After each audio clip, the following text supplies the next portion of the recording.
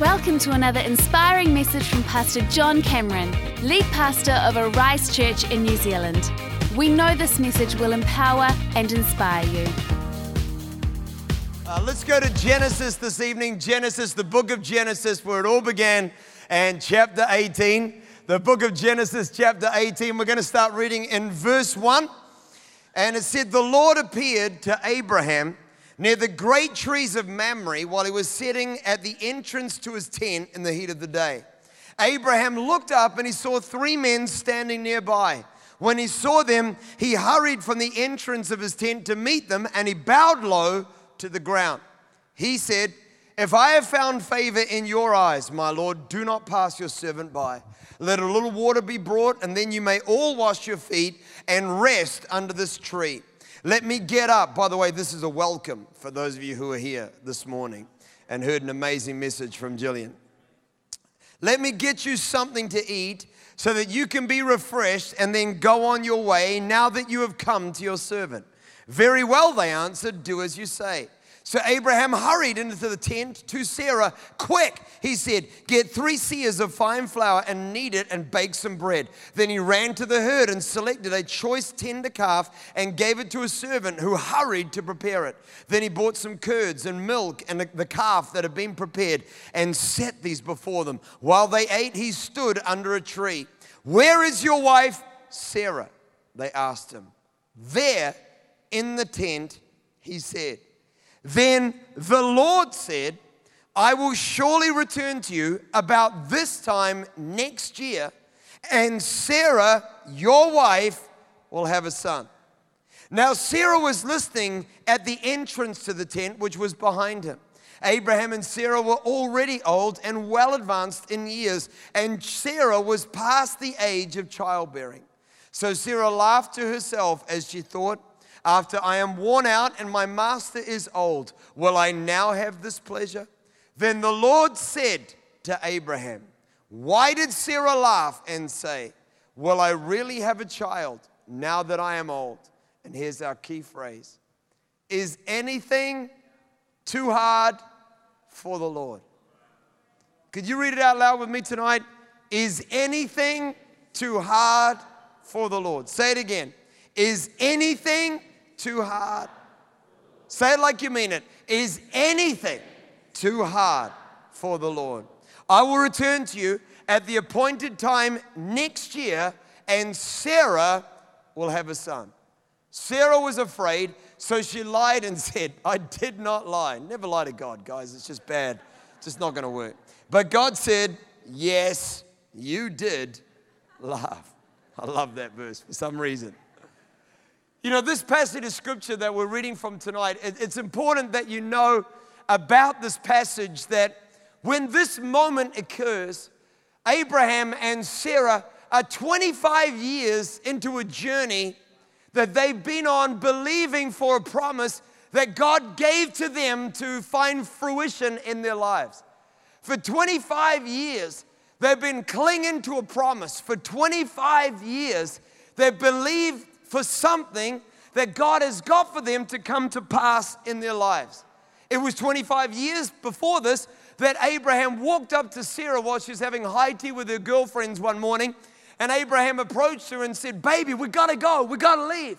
Sarah says, "Why, sweetheart?"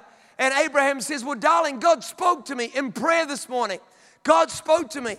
He said, we got to go." "Where are we going, honey?" I don't know, but we got to go even though I don't know." And by the way, if you want faith in your life that's going to do something amazing, then learn from Abraham. If God says go, then you go, even if you don't know what you don't know. Amen? I don't know if that works. So the Bible says that Sarah, this dutiful wife, she follows her husband's leading. She joins him on this journey of faith. You got to know, by the way, that when Abraham gave that challenge to Sarah, or that call to Sarah, it was the second of 2 leavings. Sarah had grown up in one place. She had followed Abraham's father to a town by the name of Haran. He'd kind of gotten old and shriveled and died there. He is now gone. And then God speaks to Abraham, continue the family journey. And so for the second time in her life, Sarah has to pack it all up and leave. She finds herself one day, Abraham just keeps moving. And then one day, suddenly they're on this great journey when God speaks to Abraham, and Abraham shares with Sarah, and he says, sweetheart, this is it. She says, what do you mean? She says, this land that you can see, everything that's around you right now, God's going to give all of this to us. Yeah, darling, if you can see it, God's going to give it to us. And God is going to give us so many descendants. They are going to be like the stars in the sky and like the sand on the seashore. Everything that you see, God is going to give to us. Sarah's like, oh, honey, that's amazing. Wow, that's phenomenal. God has spoken to Abraham. But with Abraham on this journey is Sarah. The promise is that they will have children, and so they're doing what they can, doing what people do in order for children to be born into this world. But as many times as they try, no matter how much practice they might have, no baby arrives. Month after month and year after year, Abraham and Sarah believing for a child, but no child comes. I mean, you can imagine Sarah, she's like, God's faithful. God's going to do something. If God's spoken to my husband, it's going to happen. But as the years creep by, Sarah is getting old, and she can start to feel changes happening on the inside of her. She's thinking, I've only got a limited shelf life left for this promise to come to pass in my life. So she's praying. She's saying, God, you spoke to Abraham. If you spoke to my husband, then the promise is going to come to pass. But friends, if you know anything about people, and if you know anything about walking by faith, then you would know that there's not just one conversation Sarah's having on the inside of her. She's having two. I mean, the first conversation's a faith one, hopefully. I think for most people, probably not. But she's thinking, God spoke to my husband. Any day now, I'm going to feel that flutter in my tummy. I'm going to know this baby is on the way. But you know what? The other thing she's thinking is, what if my husband missed it? What if he just had too much pizza one night and it wasn't really God speaking to him? He just had some kind of cheese-inspired dream. Do you know what I'm talking about? What if my husband is just a lunatic and we've been living out here in a strange land? We can't understand our neighbors. We don't own anything. We're just on this great journey, and the journey is for nothing. That's what Sarah's thinking. Then the age is reached where Sarah can no longer give birth to a child. Her years of falling pregnant are over. Years of dreaming, years of believing, years of hoping, years of waiting, years of praying, and everything has come to nothing. And something breaks in Sarah's childlike little heart. The Bible tells us that when Sarah is in her 90s, that Abraham is sitting at the entrance to his tent when he looks out into the horizon and he sees three men. And the Bible says he jumps up, that he runs to greet them. There's always been this quickness about Abraham, this eagerness about Abraham, this expectation about Abraham. And he calls to these three men. He says, come hang with me, spend some time with me. He went out to the roadway to give a welcome. And if you weren't here this morning, you need to listen to the message. It was absolutely amazing. And the Bible says that these three men come and they're hanging out with Abraham. He runs into the tent to Sarah. He says, baby, could you get this food ready? Could you help me with this project? He's got his servants on board. And we've got two pictures here in this story. We've got an Abraham that's out there in the world. We've got an Abraham with an expectation about him. We've got an Abraham who's full of faith. And we've got a Sarah who's just dwelling in the tent. See, something's happened to Sarah. Years of believing and hoping and waiting and wondering when that promise had come to pass, only to go through the age of menopause and to find that now she's not going to give birth to a child, have made Sarah what I want to call for you tonight, a citizen of the tent. When the angel of the Lord appears to Sarah, the Bible just says about Sarah that she's just hanging out in the tent. Because Sarah's thinking to herself, you know what, there's a lot of hyped up people out there. And they've got a lot of things that they want to share with me. And I might have a husband that drags me around the world. And I might not have my family. okay? I might not have no chewing gum in the service. I don't know what that was. I might not have anybody that I can call a close friend. But wherever this lunatic husband of mine drags me, I will always have this tent. I will always have the familiarity of it. I will always have the comfort of it. I've got my TV. Now we all want an LG one that's hung on the wall by magnets, right? I've got my microwave. I've got my rug. I've got the comfort of it, the familiarity of it. I've got the restriction of it. I've got the smallness of it. But wherever I go, I will always have my tent. And I've got this feeling about people, and I think you'll find this to be true, that most of us start off in life with a sense of promise. That when you came into this world, if I was to come up to you at the age of 3, if you ever met any child that's small and say, what do you want to be when you grow up? Nobody's going to tell you, I'm hoping that I've got a tent with an LG TV in it. Every small child's got a dream, right? Everybody's got something big on the inside of them. Everybody's got a belief and a confidence and an expectation that God is going to use them. But if we're honest, friends, we would have to say that like Sarah, life happens to us, doesn't it? And we don't always go through good days. We go through a lot of bad days, sometimes more bad than good. Anybody want to be honest today? And along the way, through the journey of life, it can easily to become no longer a friend of Abraham, but to become instead a friend of Sarah. Where we just want to live in a little safe world, where we're not living on the edge anymore, where we want to play it safe and just hang with our homies and get in a safe little comfort zone of familiar surroundings, and to become no longer someone looking at the world with great expectation, but now to find ourselves in the company of the many, the citizens of the tent. And now we've got Abraham, and he is literally standing as these men are enjoying this meal. And inside the tent nearby is Sarah, his wife. And one of the men, we actually know his name because it's clarified later in our passage, and it is declared for all to know in the New Testament. His name is Jesus. And here, Abraham is having a conversation with Jesus before he was ever born into this world. And in this amazing moment, Jesus speaks to Abraham and he asks the question, where is your wife? And Abraham replies and he says, well, Sarah, she is hanging out in the tent. She is there in the tent. I love this next sentence, and I pray that it gives hope to any person that is in this auditorium who might have feel that life has gone past you, missed you, skipped you, that there's no reason for confidence anymore or belief or expectation to be your inner fortitude anymore. We've got this Jesus speaking to Abraham, and he says, about this time next year, I will return, and Sarah, your wife, will have a son.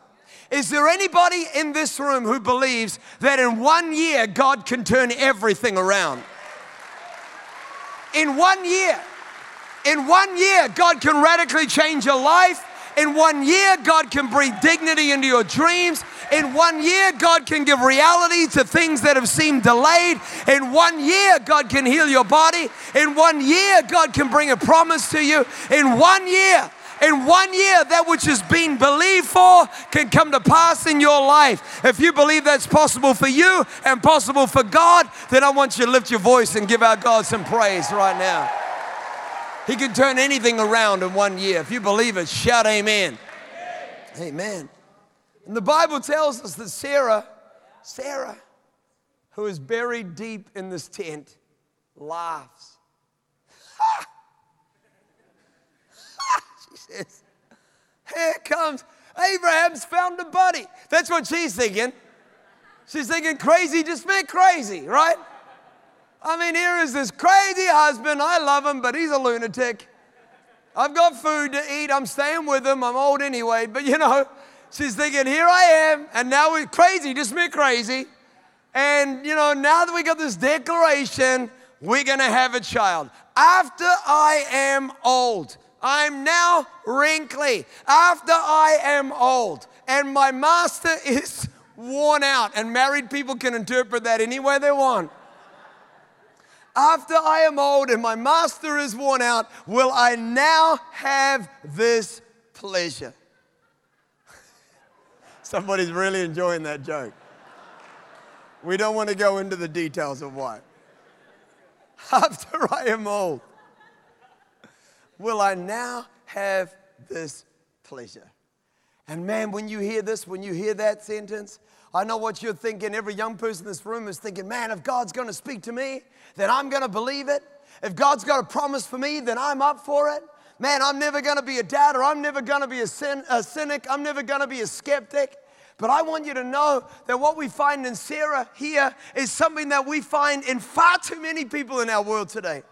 It's a laugh that comes from her years of believing. It's a laugh that comes from her cynicism, her skepticism, the dubiousness that dwells within every single one of us. And I want you to know that no matter how much you want to put yourself in the company of Abraham, if I pushed you hard enough, I'd find your laugh. God can heal every sickness. God can cure every disease. God can turn generations of abject poverty into prosperity. God can rebuke every curse.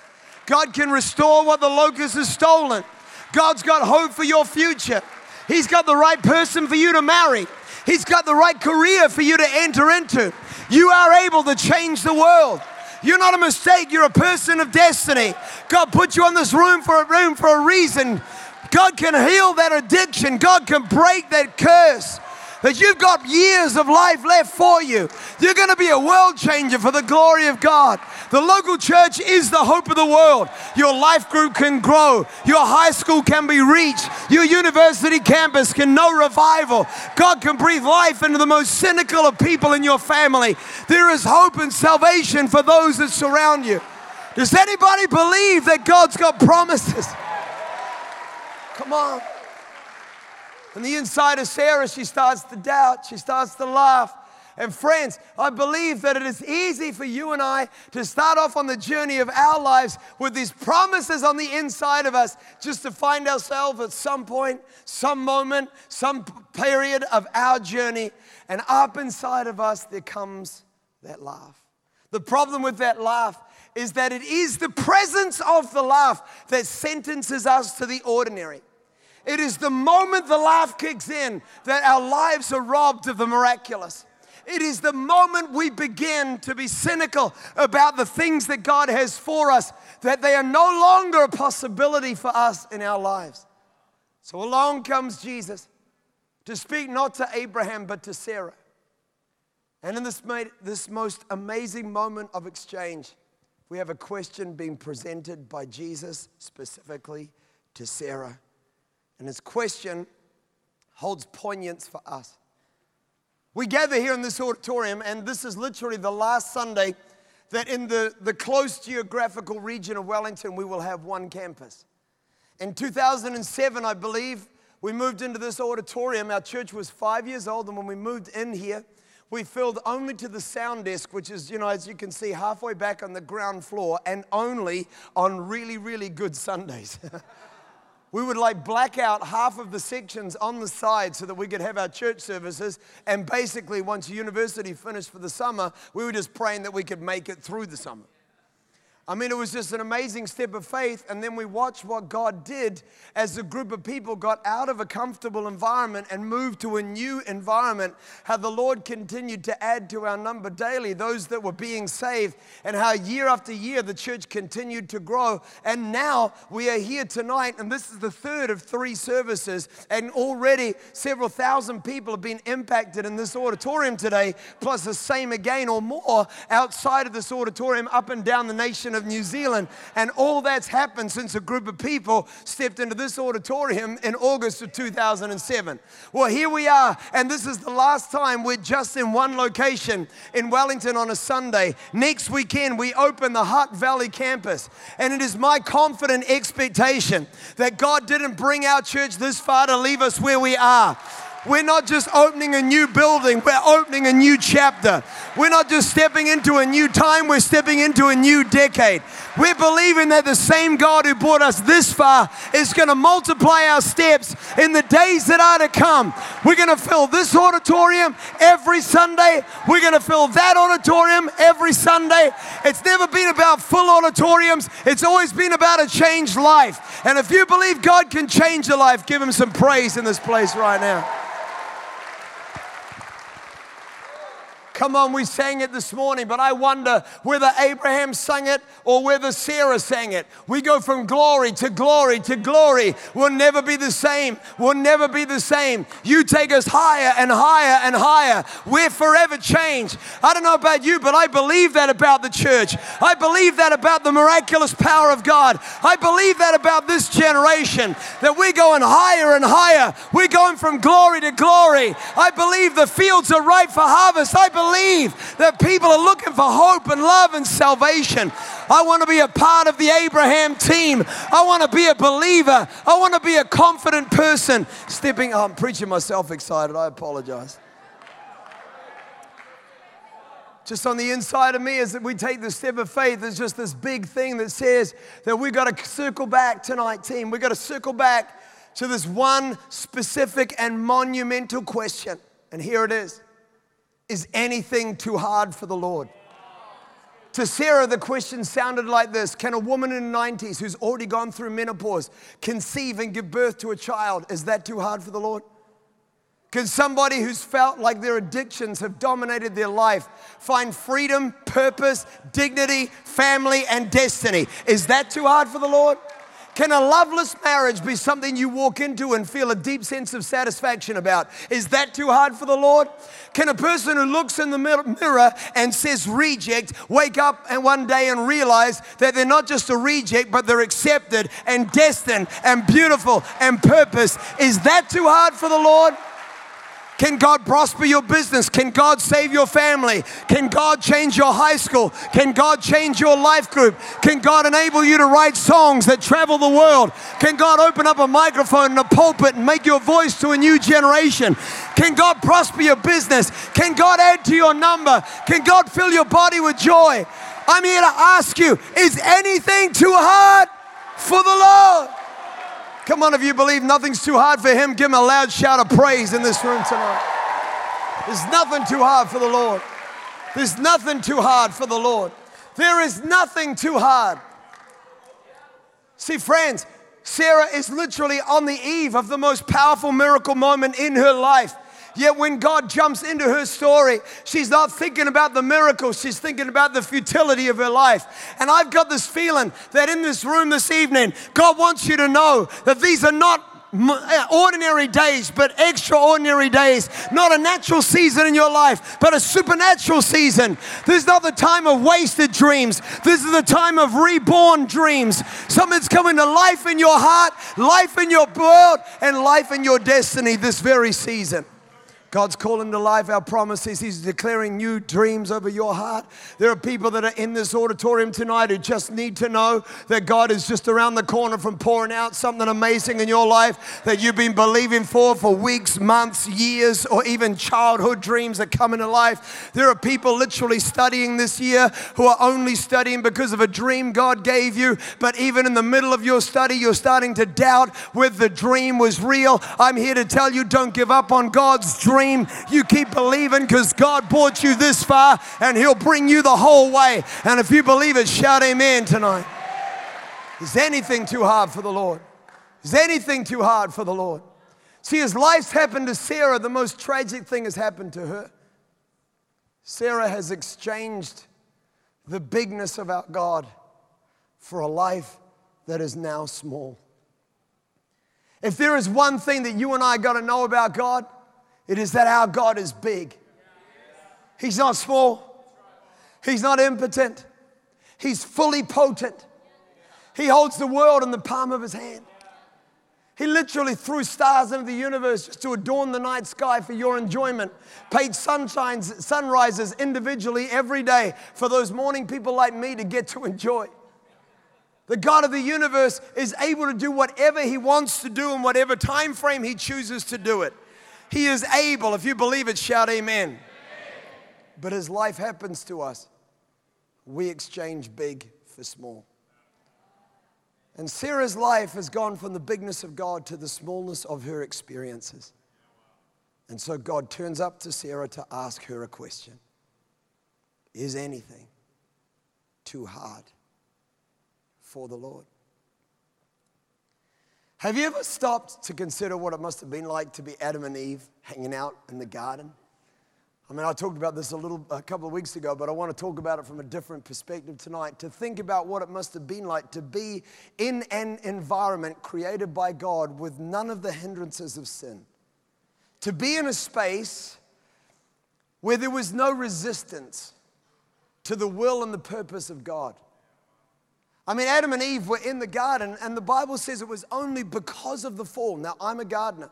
It was only because of the fall that Adam now had to produce fruit from the ground with the sweat of his brow. In other words, when Adam was in the garden, the ground did not resist his purpose. It supported it. Abraham was not in the Garden of Eden. Do not write that down. Adam was in the garden. Adam was in the garden. And Adam would be like, Eve, let's just plant some carrots over here because they're awesome. And she was like, yeah, it's great. So Abraham would throw some carrot seeds in the ground, and all the ground was fertile, and there was nothing that would destroy it. No arid ground, no weeds, no thorns, no thistles. Up would come the carrots, and bam, they had some carrots. We would love some mangoes, so they plant some mango trees. And next thing you know, they got some juicy, juicy mangoes. Apples, they got the apples and the mangoes, and they've got the pumpkins, and they've got the cauliflower. By the way, did you know that Adam and Eve were vegetarians in the Garden of Eden? Just thought I'd mention that. Whoa, that'll strike to all those who love meat. Anyway, keeping on going to get the rest of you back on board. That nothing that they ever tried to do in the garden ever failed. Nothing they tried to do in the garden ever had disappointment or experienced a broken dream. They never tried something and experienced failure. Have you ever imagined what it must have been like to live in a world where everything you tried, you were successful at? God said rule and reign over the universe, and no devil in hell was there to resist them. And so everything they did, they won at. Can you imagine how they must have thought? Adam and Eve weren't thinking, I hope we can reach our high school. They were just like, that's next week's agenda. They weren't just praying that they could pass their university exam. They're just saying, that's what we're going to do in this semester, is get straight A's. Everything they wanted, they didn't think small. They thought big. They didn't dream little. They dreamed large. They weren't looking to survive in life. They knew that they were here to thrive in life. But the Bible tells us that along came the serpent, and he convinced Adam and Eve to sin, and they ate of the fruit of the tree. And the Bible says that the moment they ate of the fruit of the tree, that their eyes were opened, and they realized that they were naked. We preached about this the other week, but let me just point it to you this way. Their focus shifted from what they were capable of to what they were incapable of. From what they were qualified for to what they were now disqualified for. From how great they were to how flawed they were. Listen, you got to catch this. With the entrance of sin, they exchanged big for small. And our fight for ever since has been against the small. Our fight for ever since has been to live in a world where God is still speaking. God is still speaking. I meet Christians sometimes who are like, God's not speaking to me. And I'm like, shut up, he's speaking to you. But one thing about God's voice you got to know is God ain't speaking small. Just because sin entered into this world, God didn't change his language. God still thinks big. God still plans big. God still believes that your life can count for big. God still believes that you can do something amazing with your life, that you're here for a reason. Can I get an amen tonight? And just because there is sin in your life, or just because you've had bad experiences, just because the serpent is still trying to lie and deceive a new generation, it does not mean for a second that we should ever lower the potential of our God. So God came to Sarah, and I believe God comes to you, and I believe God comes to me. And here's this question for us tonight. Is anything too hard for the Lord? Because my friends, God doesn't want you and I walking through this life thinking small, dreaming small. He doesn't want us taking this new step as a church as we open our 7th location, multiply our Wellington campus of Arise, and thinking that we are just going to go through minutiae or exercise or just somehow perpetuate the same normality as we experience today. Not for a moment, 1,000 times no. God's got a great purpose in mind, a new step of faith for us today. There are great days that are still ahead. The greatest days for the church are in its future. The greatest days for your life are around the corner. This is a day of multiplication. This is a season of increased favor. Now is the day of the favor of the Lord. And if you believe it, can you shout aloud, amen? So God said to Sarah, and he's saying to you and me, is anything too hard for the Lord? See, I want you to know that big is the way you naturally think. The child thinks the way God wants them to think. It's adults that get messed up, not the children. When you see that kid, don't you paint them as being idealistic. You point them as being connected with God. Jesus didn't say you need to become old, mature, seasoned, and disillusioned. He said you got to become like a little kid if you want the kingdom of God to find residence in your heart. Jesus fought against the big. He declared victory over the big. He bound the big. Let me give you some of the things that Jesus said. John 15:7. He said, if you remain in me and my words remain in you, ask whatever you wish and it will be given you. That doesn't sound small to me. Who's with me tonight? Matthew 17:20. Jesus replied, because you have so little faith, I tell you the truth, if you had faith as small as a mustard seed, you could say to this mountain, move from here to there, and it will be moved. Nothing will be impossible for you.